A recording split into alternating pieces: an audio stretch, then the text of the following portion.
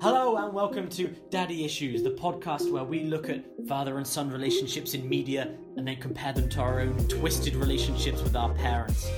My name is Dominic Archer, and with me, as always, is the man, the hero, the legend, and the son, David Bryan. Hello, David.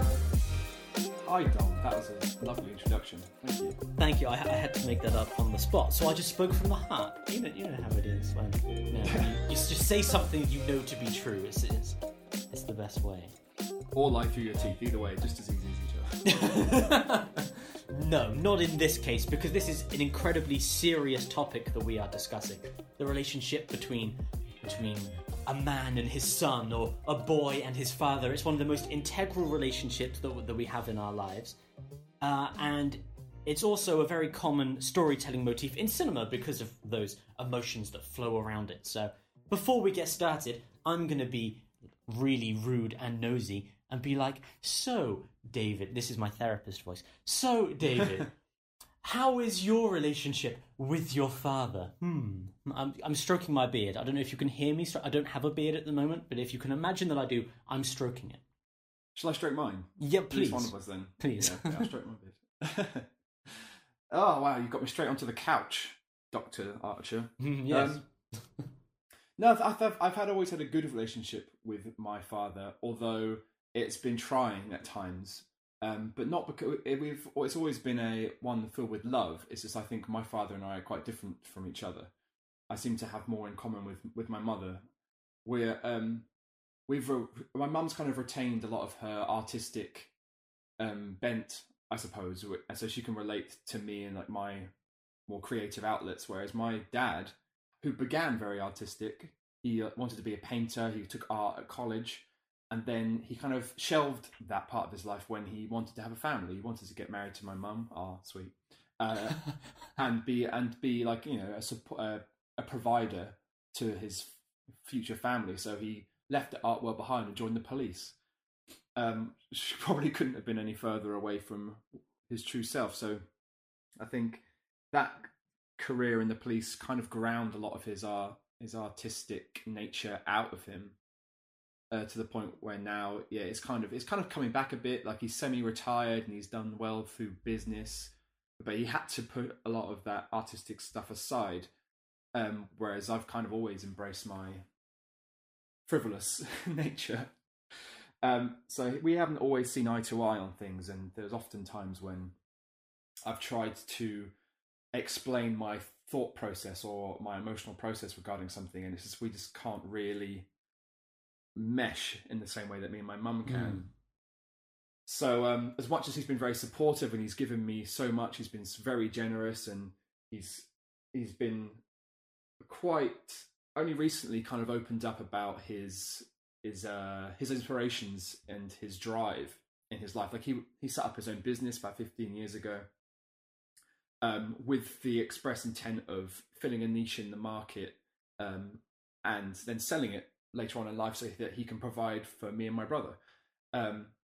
Which he put himself through heinous amounts of stress, and there was health issues involved because he was working so hard and doing so much. And it wasn't until towards the end of that time, like he's now, like I say, semi-retired, and he's sold his company so he can relax now and take some more time for himself. But it's only recently where he's revealed that his main drive for putting himself through all this strain was so that me and my brother could live comfortably, could live debt-free, and the whole time that was what was driving him. So all of my begrudging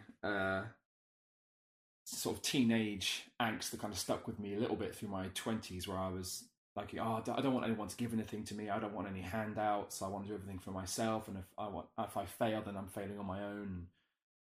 Like, you know, I don't want all these gifts that my parents wanted to give me, which was, I suppose, taking a lot for granted. I know a lot of people aren't as fortunate as that, but I think I was quite proud. And it wasn't until I put myself in my parents' shoes and my father's shoes and realised that the whole reason he's been straining himself throughout his life was for me and for my brother, and to give us the most comfortable life that he possibly can, which is not something that he had. He had, like I say, he had to give up his dreams to become a career a career in law enforcement, which he didn't really want to do, and it turns out I think it damaged him to some degree, psychologically. So I owe him a great deal, and there are so many things I've done in my life that I never could have done if it wasn't for him. For example, go to university.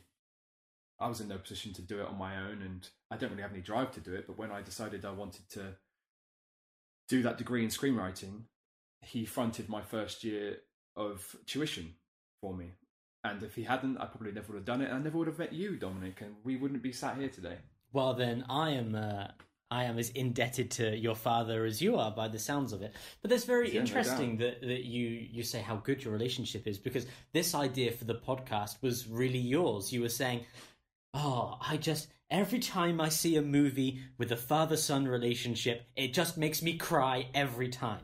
But what is it about those scenes, the father-son scenes, that makes you cry? Is it a scene where the father is mortally wounded, or is it one where the father is like, "I'm proud of you, son"? Or is it just anything in which there is that kind of that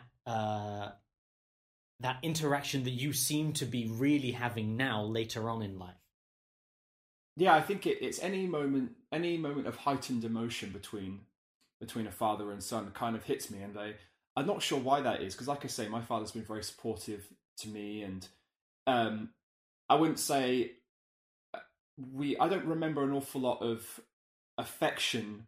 No, I don't remember a lot of overt affection. Like, we were never a big squeezy hugs, I love you, I love you, I love you kind of family, but it was a lot of affection and a lot of love, and we felt very supportive and cared for, and I've got no complaints about that. But I don't know, there's something about like a reconciliation between father and son, or where there's some kind of what am I trying to say?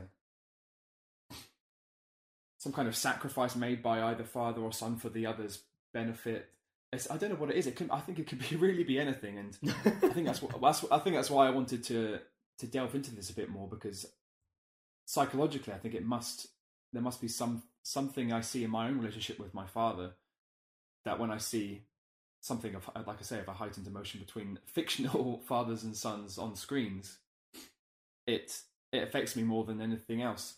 Besides maybe not besides, but equally, things between brothers.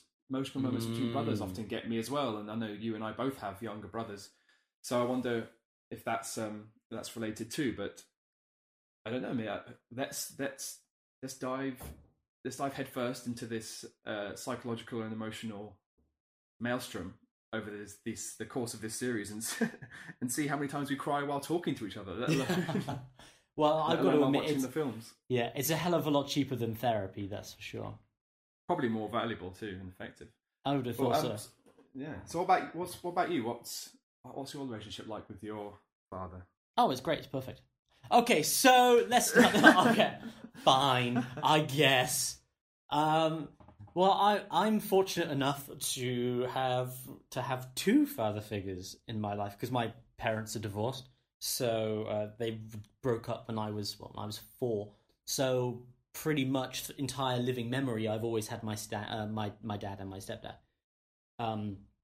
And my dad, they couldn't really be two more different people, I don't think. My stepdad, at least when I was much younger, he wasn't really in a position where he wanted to have kids, but he married my mum, so didn't really have a choice. And he hates kids, and I was a kid. So that caused some kind of friction, I think, to begin with. He could be relatively intimidating, but as I've gotten older, we're really close, and that's been amazing to see how that relationship has changed over time. And everything with my dad has always been great. While my stepdad was relatively, I don't want to say authoritarian, that sounds a little bit too fascisty, not like that, but there's definitely more I don't know, there was more a threat of punishment, I suppose, or maybe expectation, which is not there with my dad. My dad has always been and very much more open with in our relationship, and so Yeah, I'm really fortunate now to be in a position where I'm basically best friends with both of the father figures in my life, which is great. And that's not to say that there isn't strain in different parts of those relationships, and we haven't had time where we've fallen out or anything. But yeah, definitely as I've grown older, I've really grown to appreciate those relationships that I have, especially because I've been in a divorced household since I was 4, and there are a lot of people in that situation who are like, oh god, I fucking hate my stepdad, or I fucking hate my stepmom, or it's like those relationships can be really difficult and really horrible. But I think that the most amazing thing for me, especially when you watch a movie with a divorced family, is like one of the dads is bitching about one of the other dads behind their backs, right? Like there's like some kind of rivalry that's going on there, and it ends up ruining the kids' lives or whatever. But that's never been the case for me. So yeah, I'm really lucky to be with the fathers that I've had. I think trying to think about the university stuff. I think I am in the opposite situation to you, where I was lucky because my dad at the time where I was going to university was piss poor. So I was able, because of my dad, to apply for the maximum amount of student loan because we couldn't afford to send me to university. But because my dad was so poor, the student loans were like, yeah, have all of the loans that you need, because we had no money, which was great because it meant that I could go to university. But now it's a real pain in the ass because I've got so much to pay back. So much debt, yeah. Yeah, it's like, god damn it, Dad. But yeah, if I had known how much that really would have been, maybe I wouldn't have gone. But yeah, if that was if I hadn't gone, then again I wouldn't have met you, and so yeah, I've been very lucky in that way as well. But before we need to hug and cry amongst ourselves, I guess we should get started with our first piece of father-son media that we've chosen to evaluate. And okay, it took us a while to choose what we wanted to do because we were looking at traditional father-son movies like the Will and Jaden Smith in Pursuit of Happiness, or Not After Earth. Because come on, no one wants to talk about that. Yeah, or I don't know. There's like 1,000 baseball movies, about father-son relationships, like that kind of stuff. But even looking at half of them star Kevin Costner. Yes, exactly. But even looking at like something like Star Wars, it was like Star Wars is a great father-son relationship, but it's not like a strong foundation to build off of. So where do we go from? So in the end, we settled on the animated adaptation of Shakespeare's Hamlet, The Lion King. Is that official? Was that on the poster? I don't remember. I mean, I don't think it is on the poster, but it is an adaptation of Hamlet. That is true. Yeah, I don't think you can argue with that. No. No. So, I guess as you were saying, we should dive straight into The Lion King. Steve, please insert an audio clip of an African sunrise. I don't know how you could do an audio African sunrise, but I'm sure you can find a way. Working magic, Steve.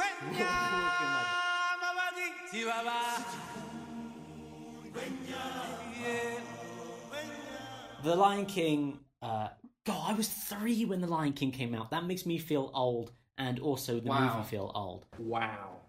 Yeah, I can't. I think I've always known the year it came out, but it's been a part of my life since I started watching films. I was 7 when this film came out, so I may well have gone to the cinema to see it with my family.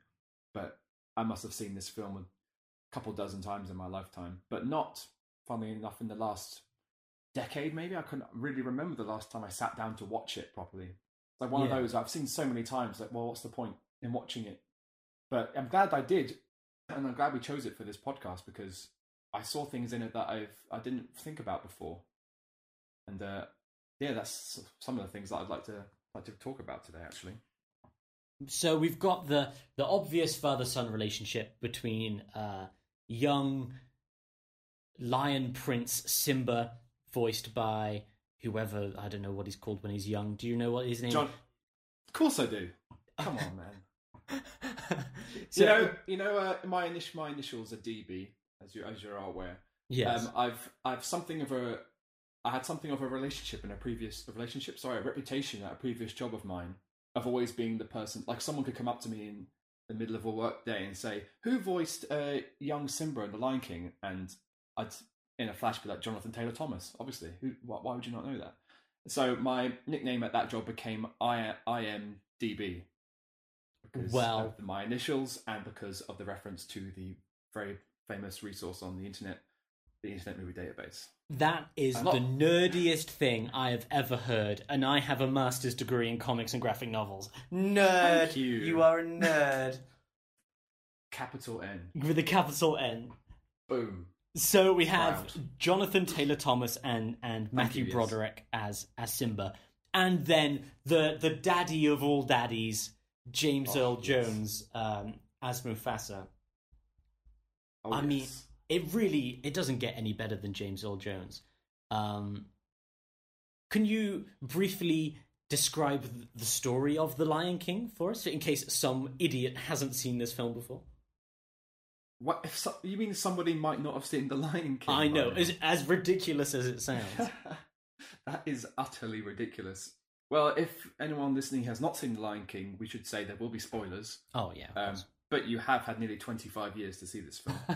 But then I suppose what if the listener is young and they haven't quite delved that backwards yet? Who knows? That's fair enough. But anyway, you have been warned. So, The Lion King takes place in the savannas of Africa.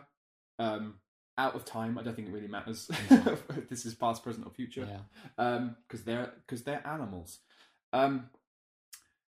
Yes, the king of the Pride Lands, Mufasa, voiced by James Earl Jones, as you pointed out, and his wife, his lioness Sarabi, present in the opening sequence of the film, present their newborn cub Simba to the Pride Lands, and all the entire population of this expanse that they oversee comes, and they all celebrate this newborn prince who will one day be king. Yeah, they're really excited to greet the guy who will one day eat them. Yes, that is interesting to see. But then they try to go some way to explain how they can all live in harmony, despite the fact they get traumatically hunted and eaten by their overlords, which maybe has some kind of socio-political undertone, but we don't have to get into that today. Yeah, we'll get into that in a different podcast. A different podcast, yeah. So yeah, Simba is the heir to the throne of the would-be king, but how much detail do we go into here, Dom? Oh, we can keep going. You're doing well. Okay, so we're doing well. But there is the family, the royal lions. They aren't all harmonious. There is a darker element, a usurping force within this family, and that in the shape of Mufasa's younger brother Scar, which something I've noticed only this time watching the movie. Scar's younger than Mufasa, which is obvious it's crazy, when you think about it, right? Like, I always assumed he was like a grumpy older sibling who was grumpy because he looks older, like he's scragglier and he's darker, and even some reason they're probably around the same age. But in my mind, Jeremy Irons does the voice of Scar, sounds older than James Earl Jones, but not by much. But it just sounds like kind of, I don't know why, but that's what I assume. But so today, when I watched this recently for this podcast, I was like, wait, Scar's younger? Yeah. But I suppose it makes sense. If he was older, he would be the king. So it would, hierarchies work. That's how they work. Yeah. Yes, he is disgruntled about this new born prince coming into their lives, which means that he is no longer next in line for the throne. Which he goes some way to explaining in the very first line of the movie, which, again, I didn't really notice before when I was younger. But the very first line of the movie is Scar toying with that mouse. Because this is after that whole musical introduction. The circle of life. Exactly. The there you go. Steve, take that audio clip and put that back in. Back when I said put in an African sunrise, that one. That's the one. I should have carried on going, shouldn't I? Otherwise, it'd be a very short introduction. So yeah, but the very first line of dialogue is Scar toying with a mouse. Yeah. Like he's caught this mouse that he is undoubtedly going to eat, but he's just playing with it, picking it up, dropping it, catching it again. He says to the mouse, "Life's not fair, is it? You see, well, I will never be king, and you shall never see the light of another day." and that's when the royal vizier, if you want to take some nomenclature from another Disney movie, Zazu pops in and goes, "Didn't your mother ever tell you not to play with your food?" Yeah. And you're like, it's Blackadder. Yeah. See, those are such perfect character introductions, right? Because we have the Circle of Life opening, and we get a real feel of, it's perfect. Like, that opening song is perfect for setting up the world and the animals. Yeah.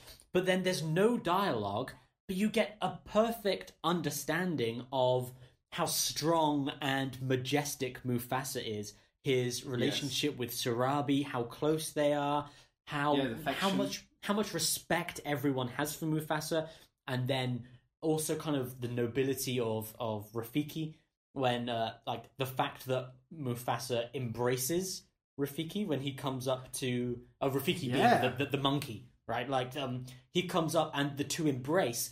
That really goes away to show like the similar levels, like the similar power dynamics they have, considering that everyone is kneeling before Mufasa. Like exactly, yeah, I picked up on that this time too. Like, he's the only non-lion besides Zazu who's kind of under their employ, whoever graces Pride Rock itself, and somehow I don't know if you noticed this, but like. You get a shot from atop the rock, and you see Rafiki sort of climb over the point of Pride Rock to greet Mufasa, but then you see that what Pride Rock looks like from a distance. How the hell did he climb up that? that doesn't make any sense. Why didn't he just walk around and go up the back? But anyway, that's not important. Yeah. But then it is interesting that he is this kind of grandfather. Yes, almost. Yeah, he'll definitely come into play later on, because we get the same character introduction to Scar, as you were saying, who gets like the opening line of the movie. But we have a hard cut right at the end of Circle of Life. It goes boom, the Lion King, and then the screen goes black, and then we open up on Scar, who is like this, malnutritioned. Sleeky, like he's so hungry, he's so weak. All he can do is hunt a mouse, and it's a complete change in the power dynamic. And the fact that we get the real feel from his character through dialogue rather than through just screen presence of like just pure physical strength, and it says a lot about Scar. The fact that he's torturing a mouse as well when he's a lion, it's like it's really you couldn't get more boot ant kind of dichotomy there between a lion and a mouse. Yeah, and we're like, okay, great. He's going to be the bad guy. Look at his face. Yeah, he's darker. He's scrawnier. He's got an English accent, which obviously means he must be evil. Yeah, absolutely. And he's disfigured.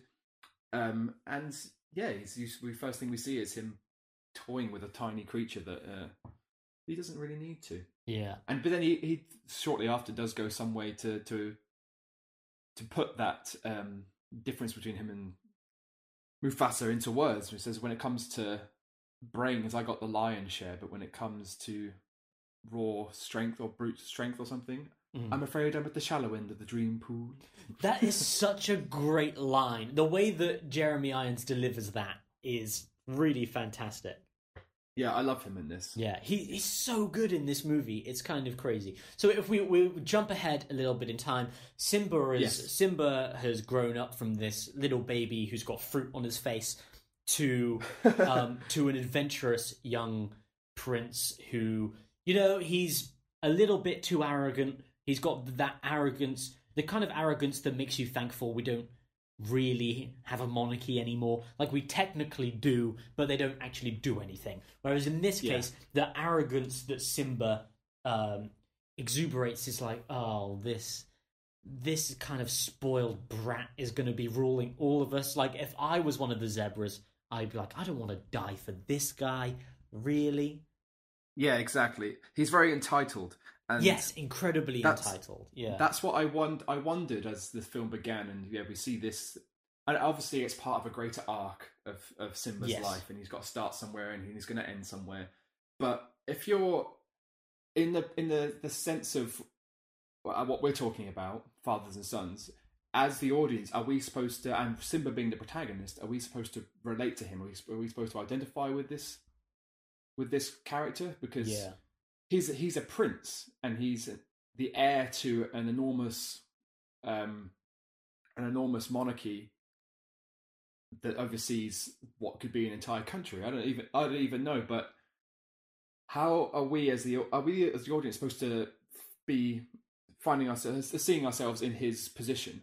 And later on, is that why we are affected by that father-son relationship? Because we see ourselves as Simba, and if so, like, how many people watching this movie can be like, oh yeah, he's the heir to a monarchy, and he's part of the upper class, and he's a lion, royalty, and he's a lion. Like, how, are we supposed to relate to this? Because at the same time, he is obnoxious and he's a little bit of a douche, but you kind of take it as a pinch of salt to say, well, this is the beginning of the film and he will change.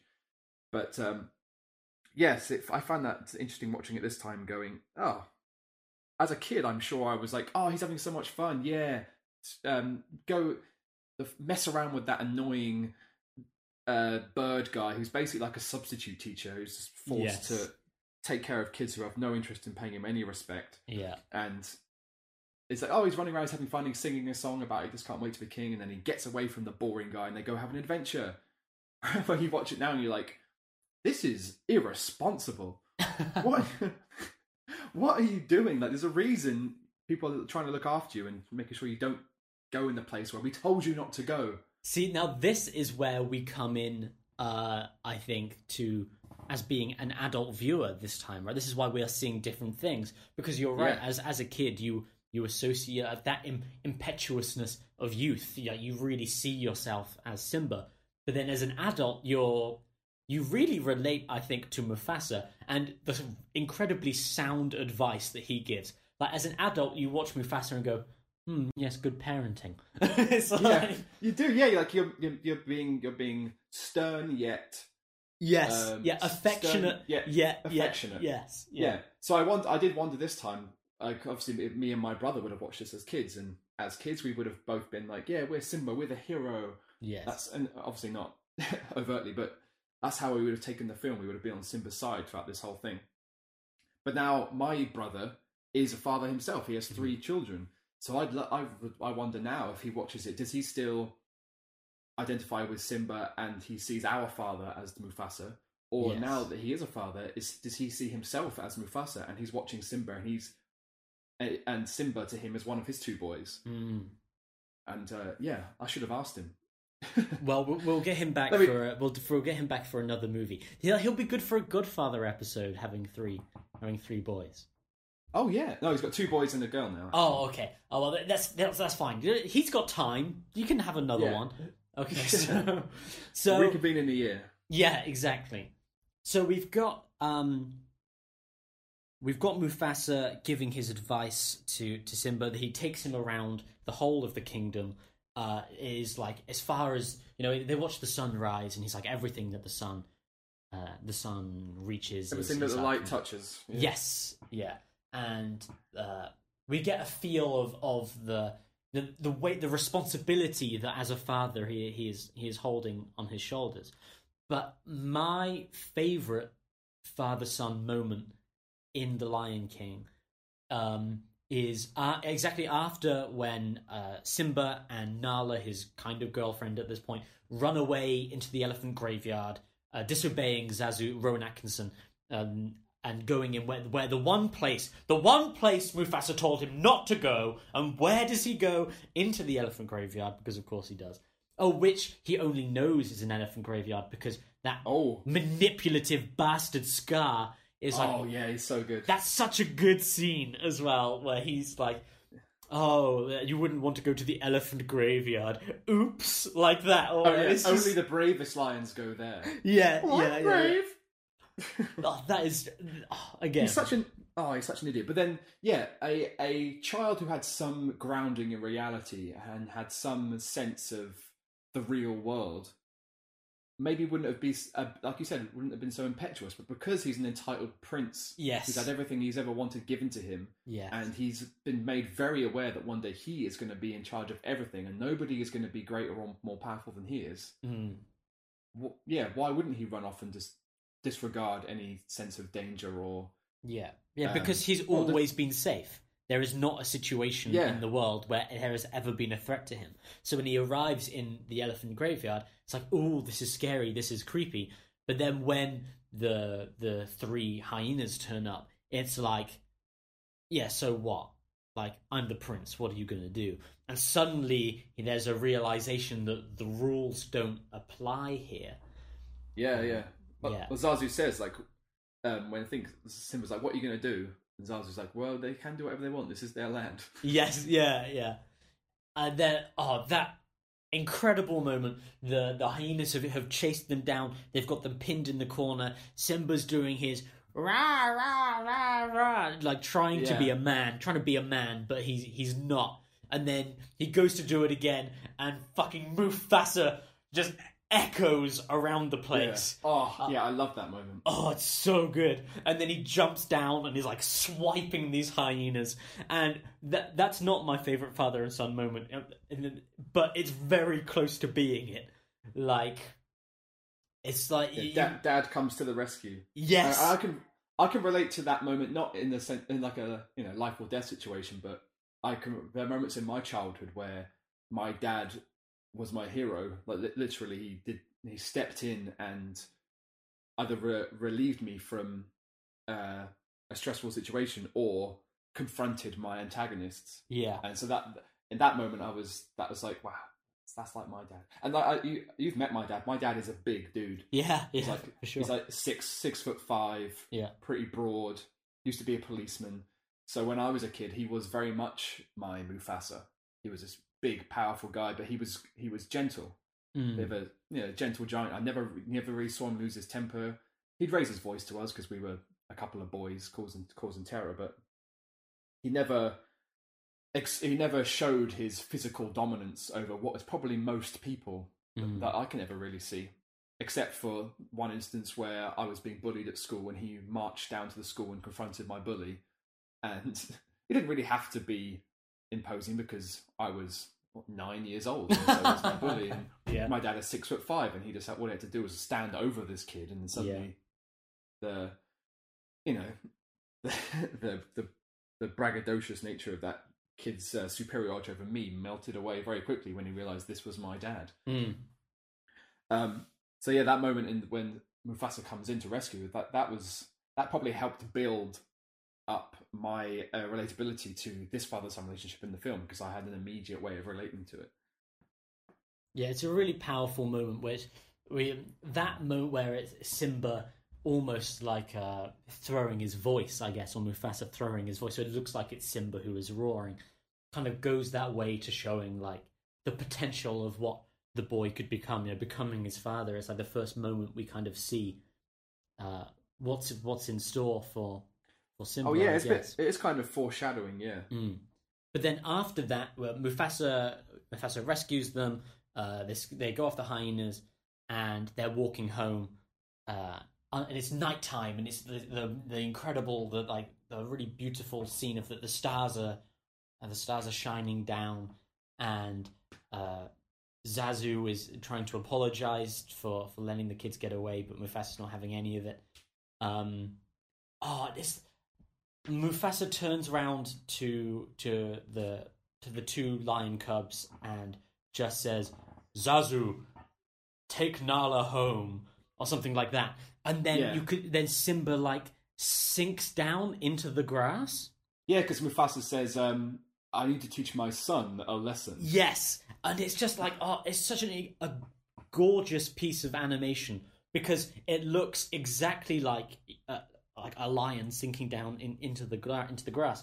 But all children know that feeling when your parents they're going to have a word with you now, and your stomach sinks and Yeah, you know, like, that oh, that no. dread of oh no, I do not want to be having this conversation is like Yeah, it's a perfect it's universal, visual surely. real. Yeah, it is a universal, but it's just a perfect representation of that feeling where everything drains away from you. Yeah, Um, absolutely. And I think that's a really important part of the film in terms of building a a relationship between that father and son that you will grow to be very fond of, mm, and obviously will um, mourn when it's taken away. yes. Because what I noticed this time round was that was a moment where if Mufasa had thrown off the handle and yelled at Simba, told him how close he was to making a serious mistake, when it comes to the the later moment where that relationship is torn apart, you won't care as much because we've shown that Mufasa can be a bit of a jerk, maybe, or because Yes. you again at this point we relate to Simba. We are Simba, so we don't really want to be yelled at, and we're still on his side, kind of. So the fact that Mufasa handles it with a graceful affection, he's stern, he's teaching a lesson, but he's teaching Yes. him. He's not reprimanding him or punishing him. He's like, this is something we need to learn from, and I'm going to teach you something about life that you need to learn here. And it only helps build up the love that you can feel in that relationship. Yeah. And, Do you know, what makes that scene so perfect is it takes the terrified child and then teaches him a lesson about responsibility where as it's like Simba is visibly terrified, but then as you're saying, rather than scolding him, he's like, look up at the stars, these are our ancestors, one day I will be one of the stars looking down upon you, and you have to be able to do this. Like you have to be better than you are right now, because there is a huge responsibility, and at the moment you're not stepping up. And it's a really powerful lesson that is then exacerbated, I guess, when they start playing and they have that kind of play fight and that roll around in the grass. Yeah. And it's that perfect father-son bonding moment where the father has said, these are the rules, this is why you have to do better. Now, let's stop being so serious and just have fun. And because I love you. Yeah. Because I love you, exactly. And it's just, it's so perfect because rather than feeling like they have become distant, it like after a punishment, it feels like they've become closer. And that's a really powerful, that's a really powerful scene, I think, which I agree. sets us up for the twist that comes next. Dave, what happens after that? Oh gosh, are we going straight to it? I think so. It's one of the comedic highlights of the movie. Comedic highlights of the movie. Oh yeah, absolutely. This is the scene that has me rolling on the floor with laughter. Are you Wait, you tell me what you're talking about. Oh, the Stampede. The Stampede. Yeah, absolutely the Stampede. It is. I thought maybe you were talking about the Scar song. Oh no, but the Scar song is awesome. My it's God, so great. Yeah, there are some really amazing parallels. Be prepared, right? Yeah, where he's amassing this hyena force. There is some really incredible parallels visually between those hyenas and Nazi Germany. That song, it does like this really incredible. Scar is standing atop the rock, looking strong for the first time since we've seen him. He only looks strong when he's around the hyenas. When he's around other lions, he seems weak and outcast. But he's found himself a position where he can be a king of sorts. Yeah, and there's this like dark green, poisonous light shining up. For some reason, Scar causes an earthquake. I never really got what was going on there. I think we just have to take it as metaphor. But when you've got these hyenas are marching in a goose step, like literally their legs are walking as like the footage shows of Nazi soldiers, Yeah. And they walk, and as they're marching, they've got their ears pointed up, pointed upright, and then they're like, their ears are almost up, like the Nazi raising of the hand, and they tilt their heads in unison in this kind of weird militaristic fashion towards Scar that shows like this is something dark, really dark, that goes way beyond, killing your subjects so that you can feast on their flesh, and then they can eat you when you turn to grass. Like, it's evil. It's such an incredible character moment for Scar, which shows, like, before we thought that he was a bit cunning and he was a bit of a dick, and maybe he just wanted to kill Simba so he could be king, but he is willing to go really far to becoming... Absolutely. But he's willing to plan to very extreme lengths, but he does absolutely nothing himself. Yes. Right up until the moment on the cliff later on, which I'm sure we'll get to. But I noticed that this time was like he wants all these things to happen, but he doesn't do any of it himself. He doesn't start the stampede himself. He doesn't kill Simba himself. Everything he is important, he kind of gets them to do. Yeah. Which is very much like a dictator who sort of just sits there above a rock and goes, "Do my bidding," and you are the soldiers, you're the expendable ones. I don't want to put myself in harm's way, but you guys go off. Yeah. Go nuts. Yeah, and he's got multiple opportunities to kill Simba as well, but instead, so let's get to the stampede. So, Scar takes Simba down into some random gorge, valley, whatever, canyon. And it's like, stand by this tree because your dad's going to do something cool. And Simba's like, okay. And then Scar leaves. The hyenas cause a stampede of the wildebeest. And Scar tricks Mufasa into going to rescue his son. That's what's clever about it, though. Because yes, if he just wanted to kill Simba, he could have just taken Simba into the gorge, set the stampede off, and Simba's probably going to die. Yes. But he wants to kill two birds with one stone. So he's like, well, if I get Mufasa down there too, good chance he's going to die as well, and I'll be nearby just to mop up anything if anything goes wrong. Yeah. So he's very clever, and that's something that, as in terms of a difference between him and Mufasa, I wanted to talk about how that like views of traditional masculinity and what this film's trying to say about it. So you have Mufasa, who is that traditional masculine figure. He's strong, he's big, he has a deep, like, imposing voice to match his imposing size. He's temperate, like, he doesn't fly off the handle, but he's like, it reminded me of that line in one of the Avengers movies when someone's talking about the Hulk and the way they say he avoids the fight because he knows he's going to win. Yes, like that's what Mufasa reminds me of. It's like he doesn't need to fight because even if he does, he's going to win, but he'd rather find another way around it, which is something that I suppose that Scar has is similar to him, but he does it in a cowardly way. Like he doesn't want to get involved because, first of all, he might lose because he's not strong, but that's why he needs to be cunning.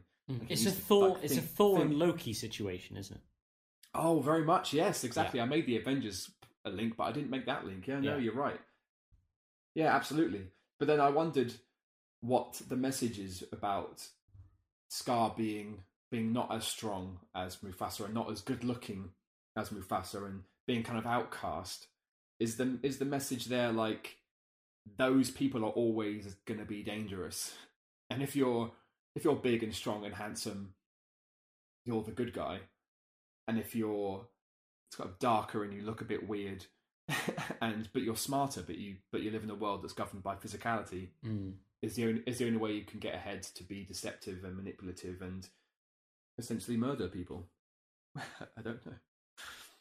Yeah, it is a weird message that just seems to repeat across media consistently. As you're saying, it is that kind of what a man should be, and a man should be physical, and a man shouldn't be expressing his emotions.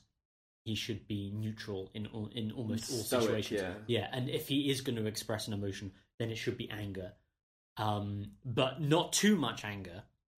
Only when appropriate. Yeah, because if it flies off into uncontrolled rage, then it becomes unattractive, I suppose. Yes, yeah. So it is weird. It's that, you know, that same thing they say about poison, and they say poison is a woman's weapon. Men don't use poison; it's a women's weapon because women don't. This is not something we say now, but this is like, you know, the Shakespearean metaphor. Poison is a women's weapon because they can't physically compete, so they have to use other means such as poison, and that's where characters like Scar and Loki are put into this bracket, which is like effectively feminizing them. Right? When I say feminizing, I mean in like the derogatory term, where it's saying you are not able to compete on the same level of masculinity as you know, the real men. You're not a real man. You have to get the hyenas to do your dirty work for you, kind of thing. And real men, you know, real men run on Normandy beaches, and real men face their problems head on. They don't employ like underhanded tactics. Yes, yeah. So yeah, and especially if we're comparing this to Hamlet, which it's adapted from, it's that. Yeah, it's still bringing that same kind of theme from 500 years ago, which is a bit odd. So the Scar gets the hyenas to cause the stampede. Simba is trapped. It looks like he's going to get trampled. At the last minute, Mufasa rescues his son. Mufasa tries to escape, and as Mufasa is climbing up, he sees Scar on the top, and he's like, "Brother, help me!" And he doesn't. No, I love that moment where Scar is just like very upright and proud and smug. Yes. And he's just looking at him, and then he very suddenly like digs his claws into Mufasa's paws, and it's like he's just relishing this, probably for the first time in their lives, relishing this position of power. Yeah, and be like, I now hold your life in my paws. Yes, as opposed to every other day of Scar's life, where he knew that if he stepped out of line, if we're to believe that these lions behave like real lions, like they haven't softened up nature enough. That they talk about how lions eat wildebeest and zebra and stuff, yet we see these cute little zebra running around. So if we're to believe that lion culture is being portrayed here, Scar knows that if he steps out of line, being lions, Mufasa would just kill him, or at least banish him, chase him out of the Pride Lands. So for the first time in their lives, he is in a position of power, and I bet it was infectious. I bet it was intoxicating. I bet it was like, I'm really going to enjoy this, and this is a sign of things to come, when it won't just be Mufasa I have in my claws, it will be the entire Pride Lands, and everyone will look up to me with those eyes going, please help me, my liege. And then the leaning in right into his ear, long live the king. Oh, it's really brilliant, because kind of, as you're saying, the only reason that Scar isn't already dead is because he's not a threat to Mufasa, and he's not a threat to Simba. Because if Scar was a threat to Mufasa or to Simba, then Mufasa would have killed him a long time ago. So the fact that he's even alive at all goes to show that Mufasa holds him in that kind of contempt, which might not be, conscious. It might not be a conscious, like, I think less of you, but at least subconsciously, Scar is a lesser man, a lesser lion. That he will even allow him to still be alive shows that he's not considered, Yeah, and also it's another sign of attractive masculinity, where you don't have to be exuberant in your dominance over another man if it's not really a threat. It's not something you have to display, and it's a show of compassion. I know that you're not exactly the kind of element we want around here, but you are my brother, and maybe you're a bit annoying and you're a bit rude, but I'm not like, what would your mother think, is a line that Yeah. Scar uses later on Simba, but I kind of imagine Mufasa in like some untold backstory being like, oh, he's really annoying and he might turn out to be trouble one day, but I can't get rid of him because, you know, what would Mum say? Yeah. You're right. So we get that really awesome slow motion shot of Mufasa falling, Simba's eyes going as his dad goes down, and that's a great shot actually, where the camera pulls away from Simba. Like normally in a moment of heightened emotion in a film, like you'll pan close up to the character's face so you can really see the emotional fraughtness of his face. But that's interesting that they pull away. They do the opposite. You kind of almost as if you're looking at it from Mufasa's point of view, like it pulling away from his son. Yeah, and then his father's dead. Oh god, it's that amazing moment where Simba goes to Mufasa's body and is trying to wake him up. I wanted to ask you actually, like, if this is a moment that gets to you, either maybe you well up or you cried once upon a time. I think because this is not like a single moment. This is a scene almost, a sequence that lasts 5 minutes. Yeah. So where in this micro sequence does it hit you in the gut? Oh, that's the bit. That's the bit. It's just before Scar appears. I think it's where Simba's run up to him, and there's this kind of hope that his dad's still alive, right? And it's like, you know, he's like it's Dad. He's the strongest being literally in the world. You know, that feeling you have when you're a kid and your parents are gods, and it's like my dad couldn't die. That's ridiculous. And so he's just like, Dad, come on, get up. And then he like climb under his paw kind of thing to Well, he pushes on him a few times, like, come on, Dad, get up. And then he does the first bit that gets to me is like, it's not because there's a moment where you see Mufasa's body underneath a tree, a broken tree, which I wondered if there's some kind of metaphor there, but I couldn't quite figure out what it was. But yeah, so you see Mufasa's body, and then you have that.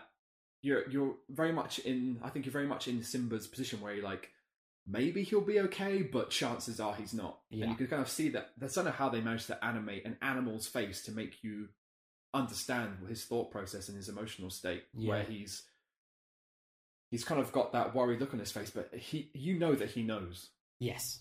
That Mufasa's gone, so he's like pushing him, saying, "Wake up, get up," and it's a moment where after the first kind of attempt, he sort of trots around to Mufasa's face, and you start to see a tear come. And I'm like, oh crap, he knows. He knows that he's gone, but then he still tries, and then he goes, "Help! Yes, somebody!" Yeah, and then anybody. After that, and then anybody kind of goes down because he knows it's hopeless. And it's like, oh, geez. And then he tucks himself under Mufasa's giant paw. That's the bit that gets me. Oh, it's heavy. Geez. That's heavy. It is heavy. Then Scar turns up and does his whole evil, like, oh, no one's going to accept you after what you've done. You're a real bastard. Yeah, I like that. There's another moment where Scar just tells Simba what he already knows, but the way he says it is like, the king is dead. Yeah. And then Simba looks up at him like, oh, yeah, I guess you're right. It's like, oh, Jesus. And if it wasn't for you, he'd still be alive. So, oh, Jesus, lay off him, man. and then... God damn it, Scar, didn't you see what just happened? Yeah, haven't you done enough? And then he's like, oh, what would your mother think? Oh, that is harsh. Yeah. It's like watching it's like watching the George Foreman Muhammad Ali fight, where you're watching it and it's just pounding and pounding him and pounding him, and you're like, I can't watch. I can't. Yeah, it's like that thing in The Simpsons, like, stop, he's already dead. Because that's like Scar's thing, is like he wants to completely destroy Simba's I don't know, his life from his perspective. It's like he needs to convince Simba that there's nothing for him to go back to. He has fucked up big time and no one's ever going to forgive him. No, but you know what's really incredible about that is that for Scar, he convinces Simba, and Simba runs away, and then the hyenas come down, and Scar says, kill him. Yeah, like why like fuck with his head? And Exactly. That is such a perfect him. character moment for Scar, where if Scar had just had the hyenas come down to the body by Mufasa, the hyenas could have just killed the lion there, and it would have been fine. But instead, he tortures him. He breaks this boy, forces him just to like run the mouse. away, and just then like the mouse at the beginning. Yeah. I've only just made that link. Yeah. That is like it's sadistic and really brilliant. He does get sadistic pleasure out of it. The same as the "Long Live the King" moment you were describing. You know, he sinks his claws. It's a real he's a real bastard. So good. Jeremy Irons is brilliant in this film. Okay, so I wonder why. Like, so does he? Like, so we think we agree he has some sadistic pleasure in just torturing Simba, and then he sends the hyenas anyway, which is savage. Yeah, and then he knows, like, he's an intelligent chap. Like, he knows the hyenas probably fuck up more than they get right. Well, the hyenas, like, don't they say, "Oh, we'll tell Scar that he's dead," right? So they're like, Scar, and if he ever comes back, then we'll kill him. Yeah, right, yeah. So did you think that maybe Scar was just not hedging his bets and was just laying down a backup plan? It's like, well, I'm not going to chase after Simba and kill him because why should I? I'm the king. I'm higher and above all that. I'll send the grunts to do it. Yeah. But exactly. If they fuck up, I want to break his spirit. I want to break his psyche to the point where he will still never be a threat, even if he doesn't die. But then he's so surprised later when Simba comes back, he must assume that hyenas were going to be successful. Yeah. Which is weird because they already failed the first time in the Elephant Graveyard. Yeah, I think he's so arrogant though, isn't he? Like that, like, he's blinded by his own arrogance, which is really what comes back to get him later on. Yeah. So then Simba goes away, and we have Timon, Pumbaa, Hakuna Matata, all that stuff, which is all brilliant. It's all hilarious. It's fantastic. It's all fun, yeah. It's colourful, but it doesn't have anything to do with his dad. So Hakuna Matata. Fast forward to Matthew Broderick Simba. Yes, Matthew Broderick Simba. Yeah. I like that the little showing time pass where, like, they're walking along the log and he gets a little bit older each time. And there's that cool, like, teenage phase where he's got a mohawk and you're like, oh, I wonder what he was like then. Yeah. Then he's like, like a young man all of a sudden. Yeah, it's a really nice montage. It shows his progression, and it because it's the three of them were walking together. Although Timon, Pumbaa, and Simba don't share that much screen time, that song and that montage does enough to build the bond between these three characters, so that we've only seen them on screen together for like 5 minutes, and they've gone from strangers to best friends, and really that relationship has been built up on a log in about 15 seconds. And it works. It really works. It definitely does. Yeah, so the next real, like, father moment, I think, comes when they're Matthew Broderick Simba. Yes. It's at the end of that whole montage, and they're kind of lying on the grass looking at the stars and having a conversation about what the stars are. Yeah, I like that moment because there's this great thing about Timon and Pumbaa where Pumbaa is portrayed as an idiot. Yes. But yet he keeps getting things right, and Timon, being brash and thinking he knows the answers to everything, is usually wrong about stuff. So I love that moment where he's like, what are those glowing dots up there? And Timon's like, they're fireflies. Fireflies stuck up in that big bluish black thing. Oh no, because Pumbaa says, what do you think they are? And Timon says, I don't think, I know. Yes. He's so... Yeah. Yeah, but it comes from a real, like, insecure place of arrogance, you know what I mean? Like, someone who... He's like Jay from The In-Betweeners. Like, he's the most insecure of them all, but that's why he has to pretend like he's the least, you know? Yeah. And it's Pumbaa who says, I always thought there were balls of gas burning billions of miles away. Yeah. Pumbaa, with you, everything's about gas. That is such a great line. I love the fart humour in this. Yeah, it's really brilliant. Yeah. Yeah, and then Simba comes out with what he was taught. Yes. About what the stars are, and then we remember what his daddy issues are. Yeah.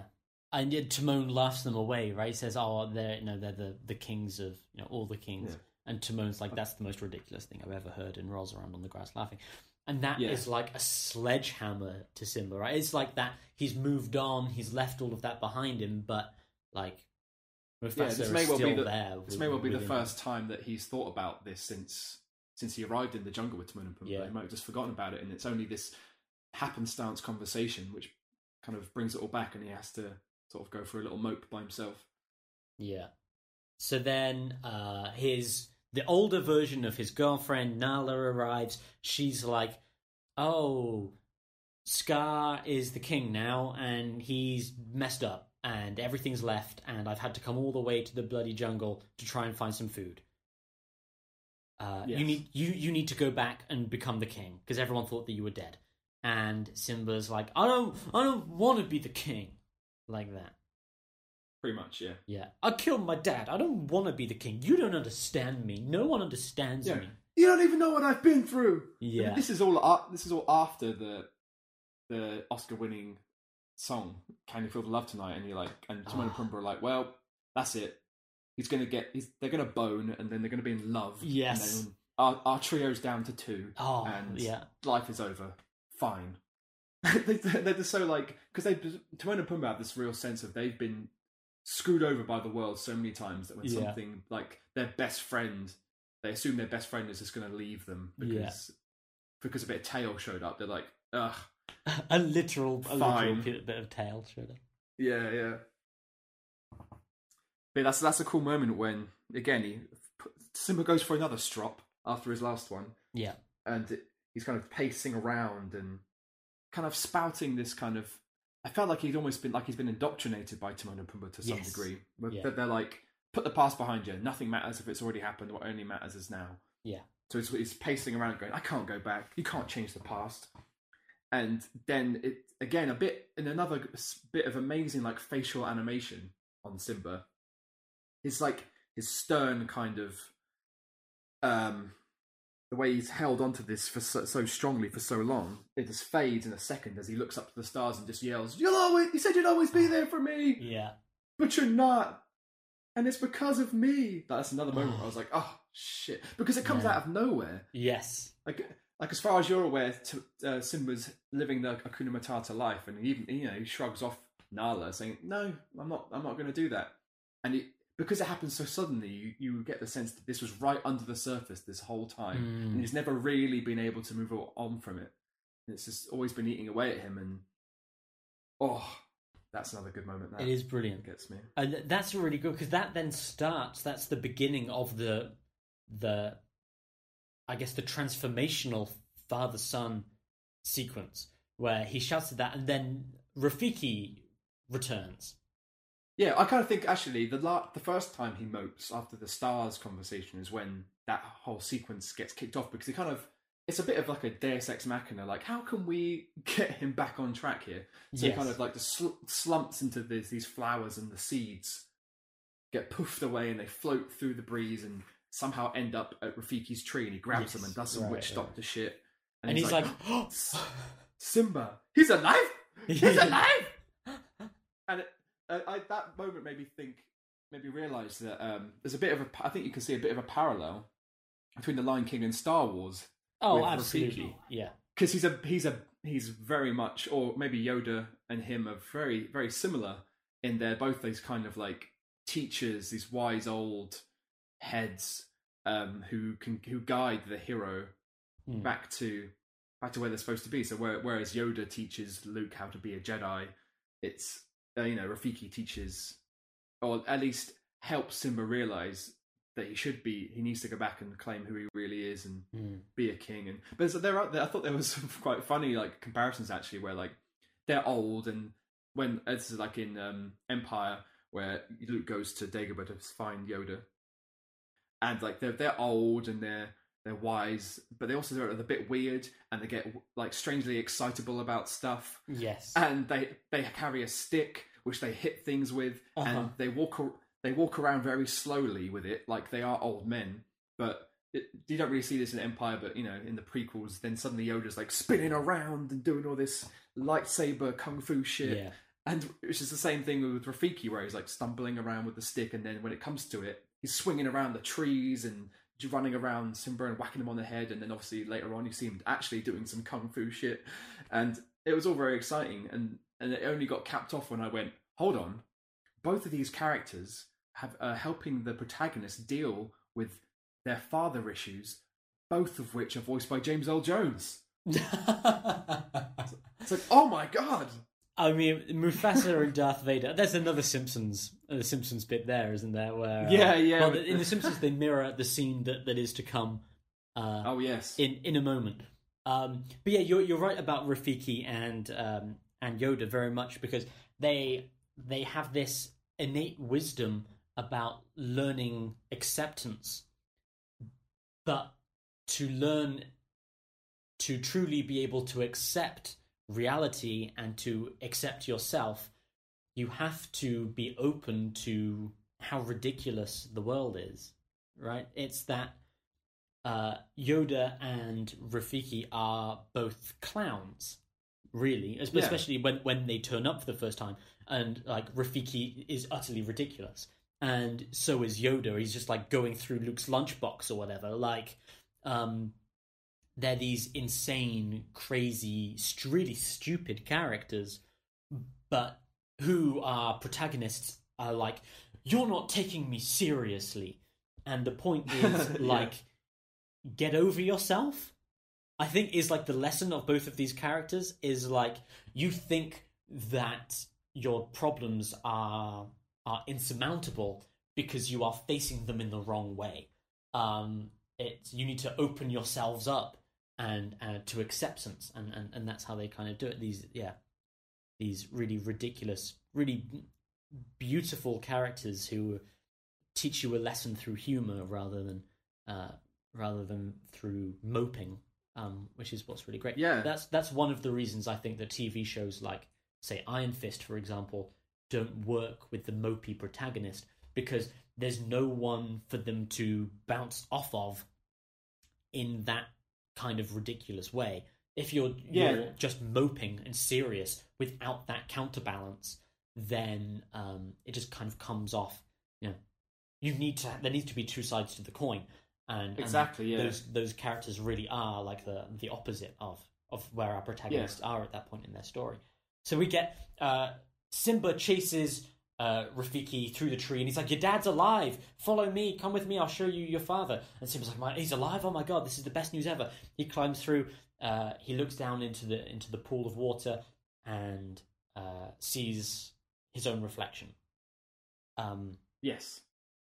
And so again, is that, I wondered there was, I think it's quite obvious, at least with, well, no, maybe it's not obvious, but I wonder if there's a message there that taps into our kind of what we're exploring here. And it's like, is that message there that we are all to some degree our fathers? Yeah. Our fathers do reside in us to some degree, and we carry our fathers with us everywhere. And especially in the case of the Lion King, when they look remarkably similar as they get older.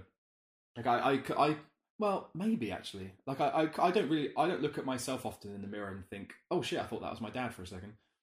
Like, we don't look all that similar, but there are elements of him in me, not just biologically, but in different degrees too. And I just wonder if that is something that can be applied to everyone, and what makes a universal father-son story work, and which the Lion King maybe seems to do. It'd be interesting to talk to, to get other people's opinions about whether they feel it that way too.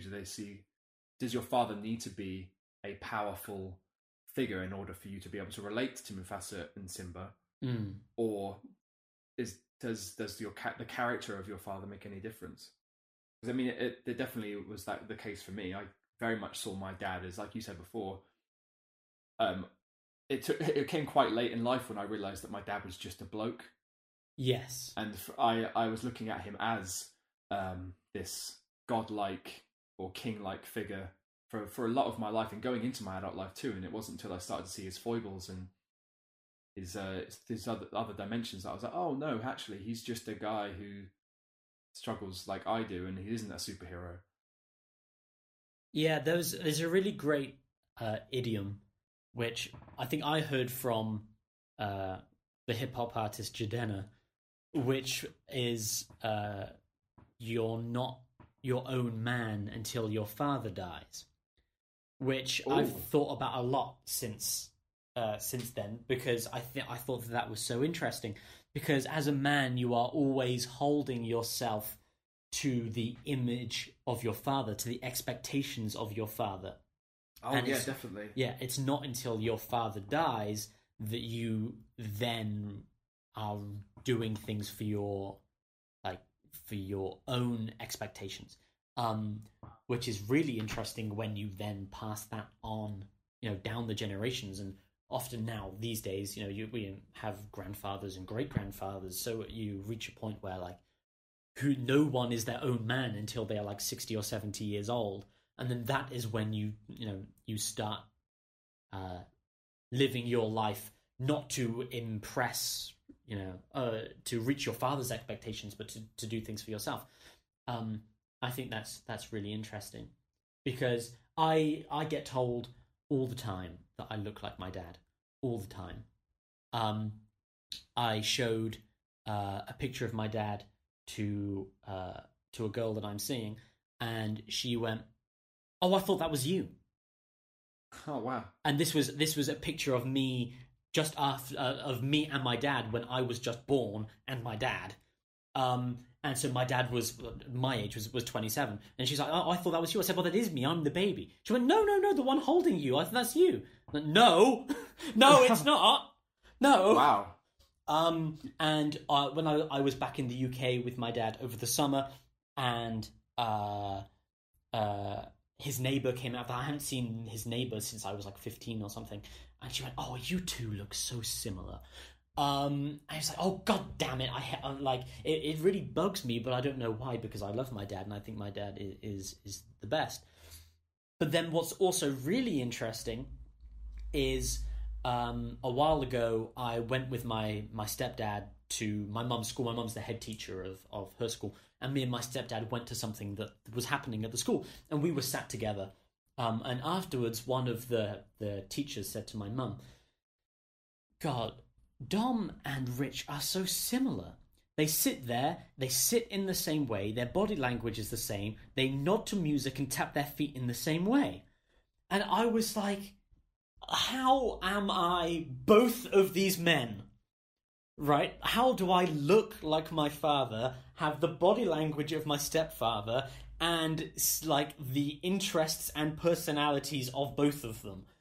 That's a really interesting nature and nurture kind of question, because things like body language and stuff you pick up from the people that you spend the most time with. So you grew up in a household with your stepfather, so those are the kind of things you subconsciously probably copied, whereas obviously you can't control who you look like, and you look like the the sperm that escaped your dad, and for sure.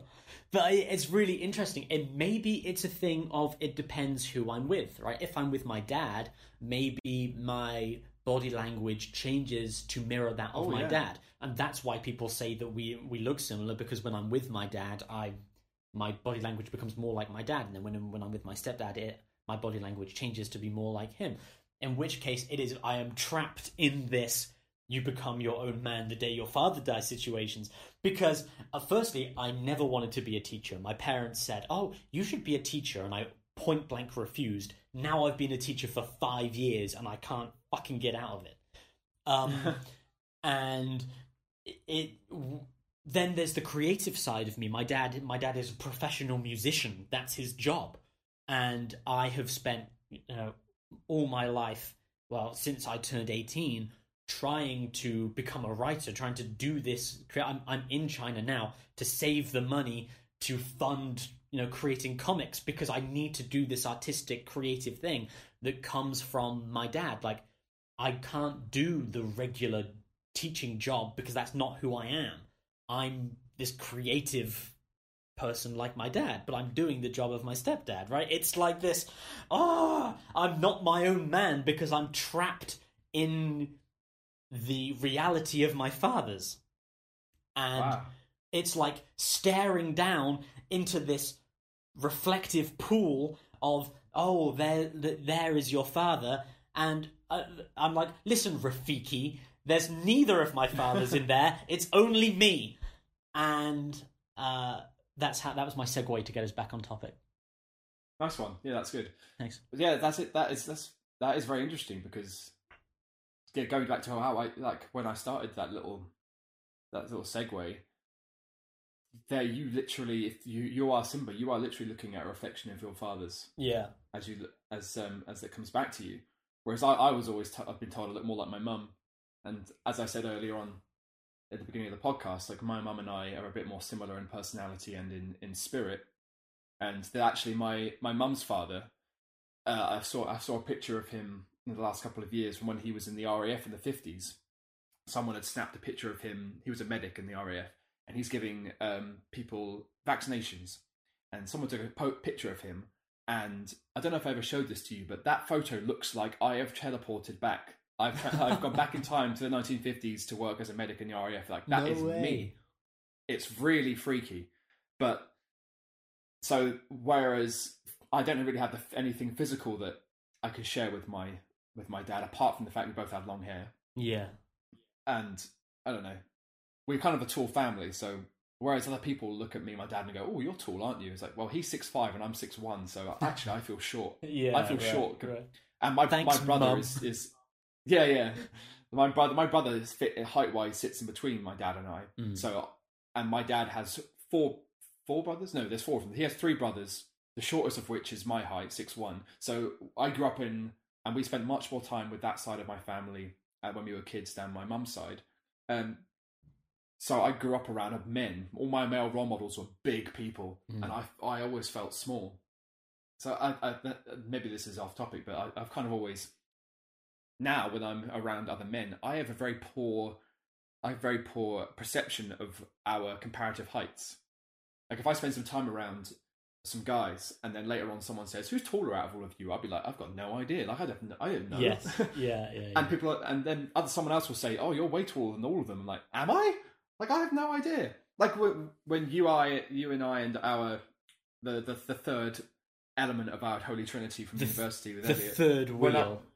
The third wheel. He won't like that.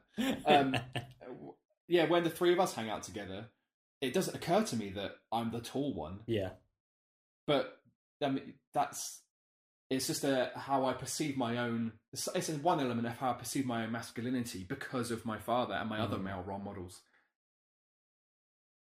But yeah, maybe that was off topic slightly. But let's get back on it. No, I was going to say that's interesting. I have a similar thing in China because I'm 5'10", 5'11".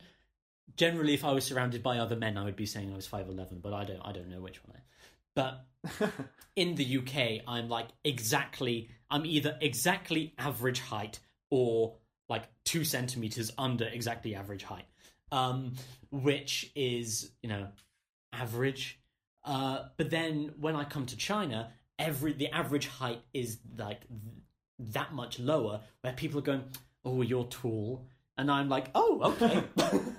"Oh, that's nice. Okay. That's nice." And then I go back to the UK and I'm like, "How is everyone so tall?" So yeah, I should say China is the majority of people are like either a similar height to me or shorter. But because there are so many people, like it seems like every student is a basketball player. They're huge. My students are huge, and everybody outside of the school is tiny. I don't know how that works. Maybe they're breeding some kind of super soldier generation. I'm not sure how it's working. But okay, so Simba looks in the pool where Rafiki says that your father lives here. He looks in, he sees himself, and Rafiki's like, he'll always live within you. And Simba's like, "Bitch, I didn't come here for your bullshit."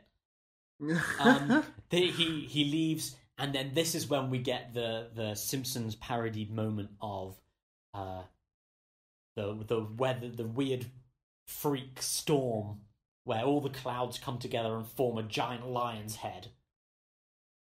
It's the full body, isn't it? He sort of walks out. Oh, so he does. It's the Simpsons. The Simpsons. It is the Simpsons one that is just the head. Yeah. Yeah. And then we should all the say James Earl Joneses, right? Yeah. For anyone who hasn't seen that Simpsons reference, I don't know who's looking up at the sky, but then It's yeah. Lisa. Oh 'Cause no, Bleeding, it's Lisa. Yeah, Bleeding Gums 'Cause, Murphy James has L. just Jones, died. Yeah. Yeah.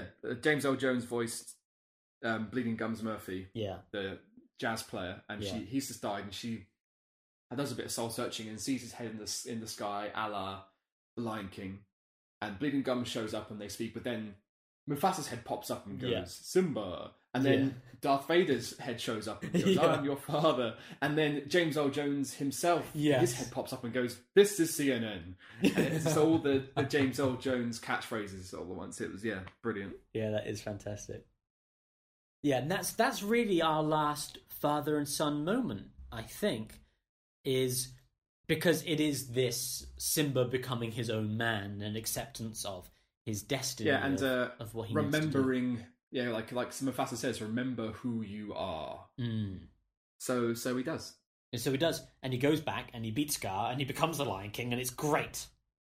Yes, that's the thing. Like in terms of a relationship, an active relationship between father and son, that's where it ends. But then from then on, Simba and Mufasa almost become one and the same. Like he accepts the part of him that is Mufasa, and takes his rightful place as the Lion King. So the end of the film really is the completion of that opening metaphor, the circle of life moment. Not only is the Pride Lands restored after Scar has burned the whole place down, but we get that mirror moment to Mufasa raising his son up into the Pride Lands and everybody bowing down. We see that Simba has become the Lion King. Him and Nala have got it on, and now there's a baby lion there. Rafiki is back again, that cheeky monkey.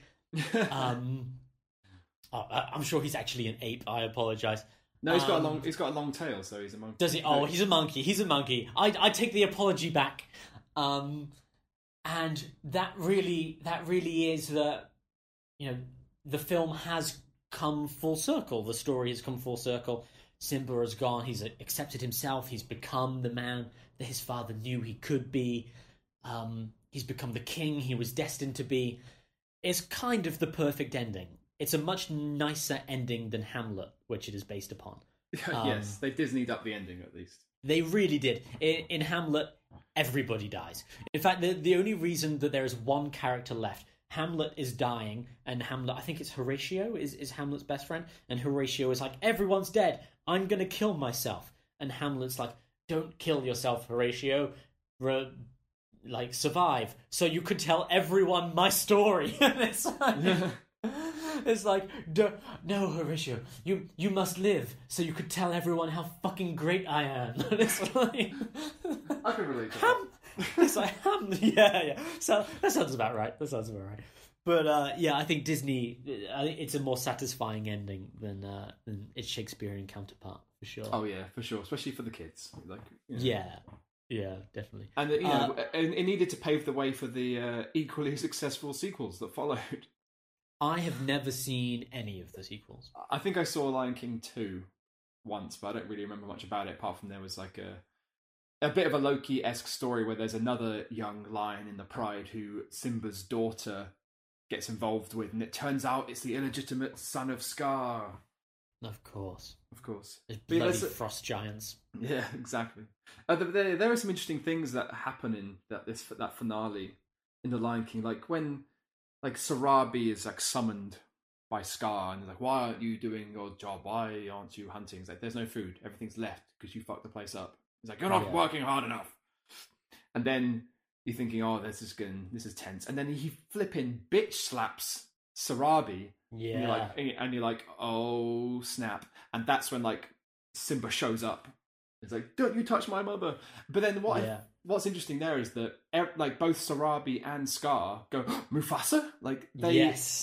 They believe that it's more likely to be Mufasa than it is to be that Simba's come back, or rather, they're not. I'm sure they're not calculating the likelihood, but rather, I was thinking it's kind of like since the Scar's been in charge, they've all been longing for the days when Mufasa was king and everything was great and everything was green and there was water and there was, Circle of Life was functioning, That's all like all the Pride Lands have been dreaming of. And Scar the whole time is probably just as confident and as arrogant as he seems to be. You can't you imagine he must have had a few sleepless nights where he's like nightmares about Mufasa coming back and taking his place again. So, but then, for them to see a young, handsome, strong-looking lion and go, that must be the king that we all saw was dead and probably buried because his body was lying at the bottom of the gorge, and not the missing person that could have been alive. We're only taking it on someone's word that they were killed. It's an interesting like psychological question about what your brain does in moments of trauma. And also just how much he has become like his father as well. And exactly, he's become so much like his father that when people see him, they think that he is as strong and prominent and because he even fesses up. Like when Scar's trying to like mess with him to admit that he was involved in Mufasa's death, Simba's like, yes, I've come to terms with it. I accept it. Yeah, I was responsible for it, but I'm still here. And it's only then that the truth of Scar's involvement comes out when he does when there's another very exact mirror image of Simba hanging off the cliff and Scar being above him and then digging his claws in and again leaning in to just whisper that one little smarmy last word that he's got to have. Now for my little secret. But then this time Simba's like, no! And there's like that super uber pounce thing that Mufasa couldn't do. Yes. So not only has he become his father, he's surpassed him. He's done what Mufasa could never do, and has put a stop to Scar's perjury. And good on Simba.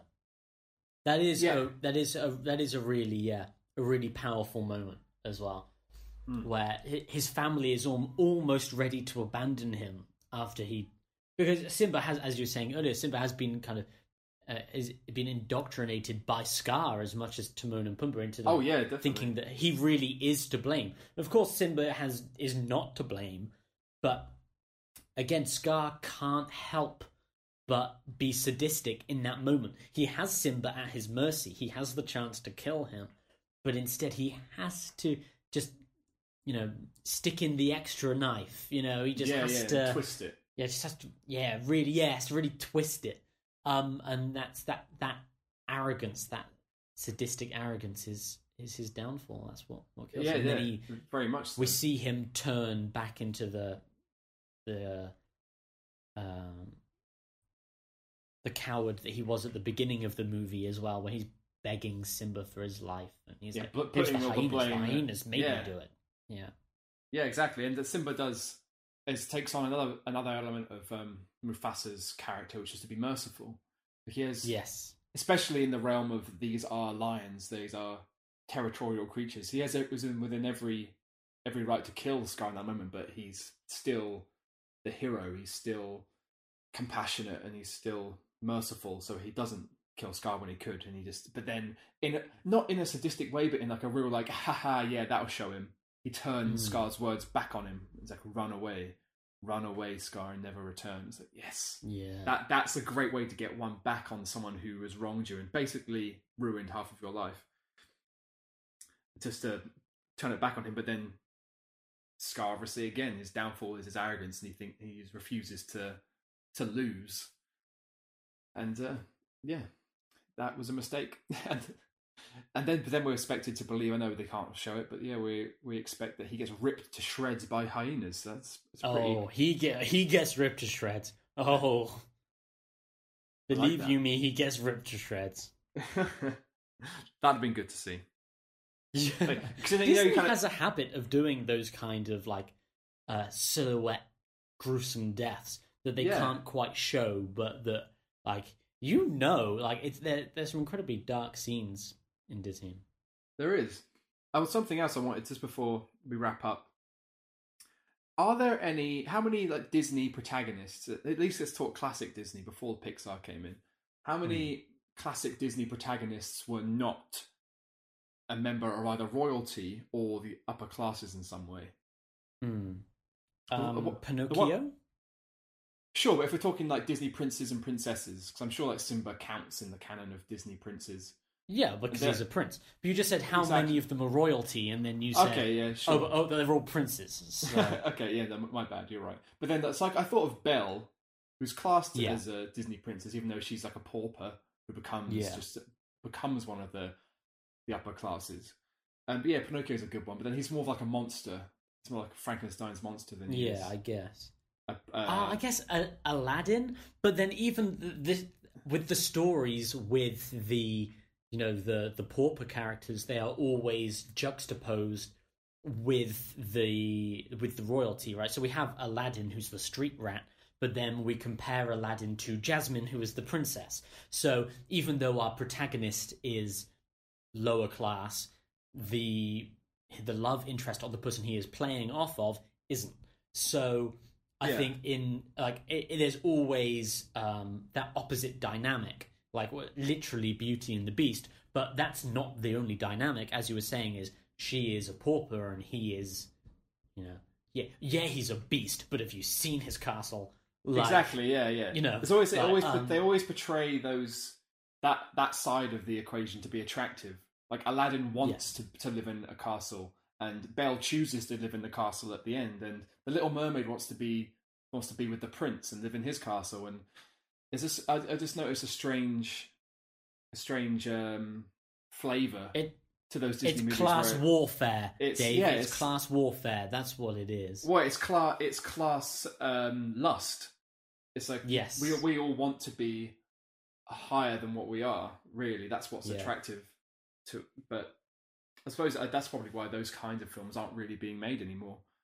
Like even the most recent one that's kind of even though it's like that sort of 3D Pixar animation, the only one I could think of that doesn't really play that way, even though it kind of has the same dynamics as Tangled, where like she is kind of an upper classy kind of person, but she's just like trapped. She's a damsel in distress, and he again is kind of like a street rat, streetwise cool guy. But I don't remember how that ends. If they get to live in some castle at the end, I can't remember. But yeah, it's interesting that Disney took those very classic, because they're very old-fashioned stories, like a damsel in distress and a plucky hero, and the happy ever after has to be some sort of financial and social stability because they're above all the other subjects. It's odd, but probably off topic slightly. That's where we'll end with this, but that is where all of these. You've got these cliches like the Wreck-It Ralph thing where all of the princesses are sat together and all the princesses are like, do you ever just sit around and wait for some strong man to rescue you? Like that. And these cliches, like as you were saying, it's all based around that. Again, that same kind of masculinity we're talking about. Yeah, it's terrible that these female characters are having to be rescued by strong men. But the fact is, like, all these characters are the Mufasas, right? All these characters are the strong princes. They're never... I think Tangled is a great example because... Is it Flynn? Is his name Flynn? Flynn Rider. Well, that's Flynn Rider. That's his fake name. He's got some boring name, isn't he? Yes, but like the fact is, like, he's not a man's man. Like, yeah, he's a cool guy, but he's also kind of a douche. And that is what makes him interesting in comparison to like the other Disney ones. Is what makes Pixar so great. Is like if you look at the male characters in Pixar, like Woody, for example, is a real douchebag, and Buzz Lightyear is your man's man, but he goes on a long emotional journey that ultimately coming to a realization that being a man's man isn't what is needed. So there are gender issues both ways, I think, going on in yeah, you're probably right. It's why Pixar is so great.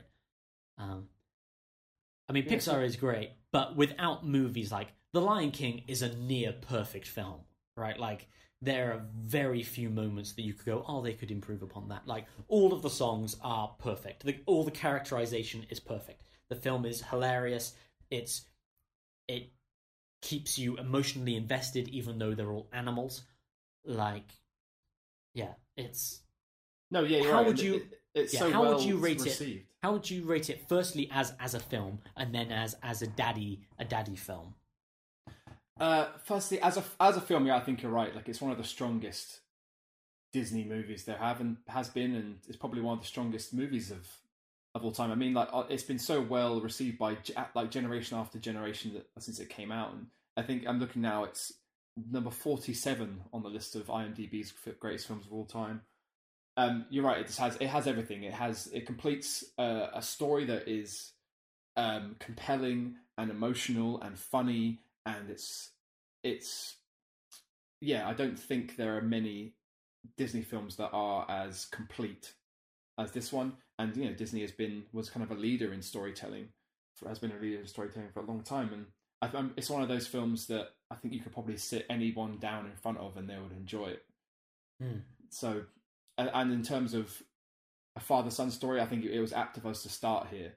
Yeah. Because not only does it have a very strong emotional thread of father-son relationships, it's also one that we saw as children. And the protagonist, at least in the first act, is a child. And that is when we, attach ourselves onto that character and are with him as he goes through his journey. So... yeah, I think we couldn't have started in any better place, really. Yeah, and it was great to watch. It was great to watch it again, like as an adult, as we said, and to analyze it from in a new set of eyes after as me being a sum of all my experiences since this film came out. It was a very interesting juxtaposition, really, and. In terms of like looking at it from like who I like as a kid, I'm sure I related to Simba. He was me in that story. But now when I look at it and think about my own family dynamic, I'm not a little boy anymore, but neither am I a father. But my brother is a father with children, so the closest I can relate to my role in my family unit, if it's a mirror of the Lion King, is my brother is Mufasa. And Simba is my nephew Harvey, which means that I'm Scar, which means... You are Scar, of course you are. Of course I am, and it's funny that because a couple of years ago, I just saw, I think it was just like a meme based off of The Lion King, where it says, it's like a picture of Scar, and it's a quote from the movie that says, "Forgive me for not leaping for joy, bad back, And I was like, I relate to that on so many levels. And it made me realise that sometimes I relate more to the villain in a classical good versus evil story like Disney films tend to be than I do the heroes, because the heroes are usually kind of this is a bit of a tangent off to Harry Potter, but the heroes are often Gryffindor types who are very like courageous and kind of obnoxious in a way and kind of irritate me, whereas I relate more to that kind of honesty in a character that you don't often get from a hero. You get that from a villainous type. And besides that, I've got long black hair, and so physically the person I look at on screen when watching The Lion King who looks most like me is Scar. Well, but, let me tell you that when I see your brother hanging off a cliff and you offering to help him up, I will not be trusting you in that situation. No, I wouldn't. I'd probably call the authorities. The emergency services are a better line to go than me. Although my brother you would say that, Scar. My brother doesn't. Yeah, of course I would. But my brother doesn't sit atop a throne. He's no more financially stable than I am, or anything. Or what he has that I don't is his own family, which, as much as that it is beautiful and I love it, and they seem very happy and they're just an adorable little unit of people, I don't desire that. I don't crave that myself. So the only thing I can really do is, like, in terms of what I may covet, my dad has the money. So if I was about to say if I'm going to kill anyone in my family, it's my dad, but that doesn't sound right. Okay, so that is the end of our discussion on The Lion King. It was an emotional journey for us, Dave. I'm glad that we made it together. So am I.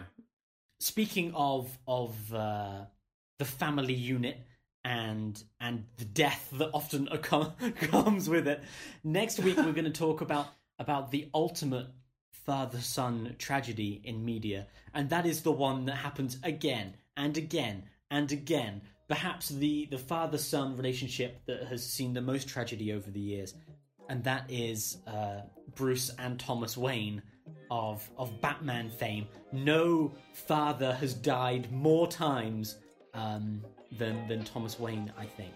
So you're probably right there, yeah. Yeah. So the next episode of Daddy Issues, we will be diving into all of the different incarnations of Thomas Wayne through cinema, through television, maybe a couple of the comic books, and seeing which ones really hit us emotionally and which ones can go in the way of Batman and Robin and be lost to time forever.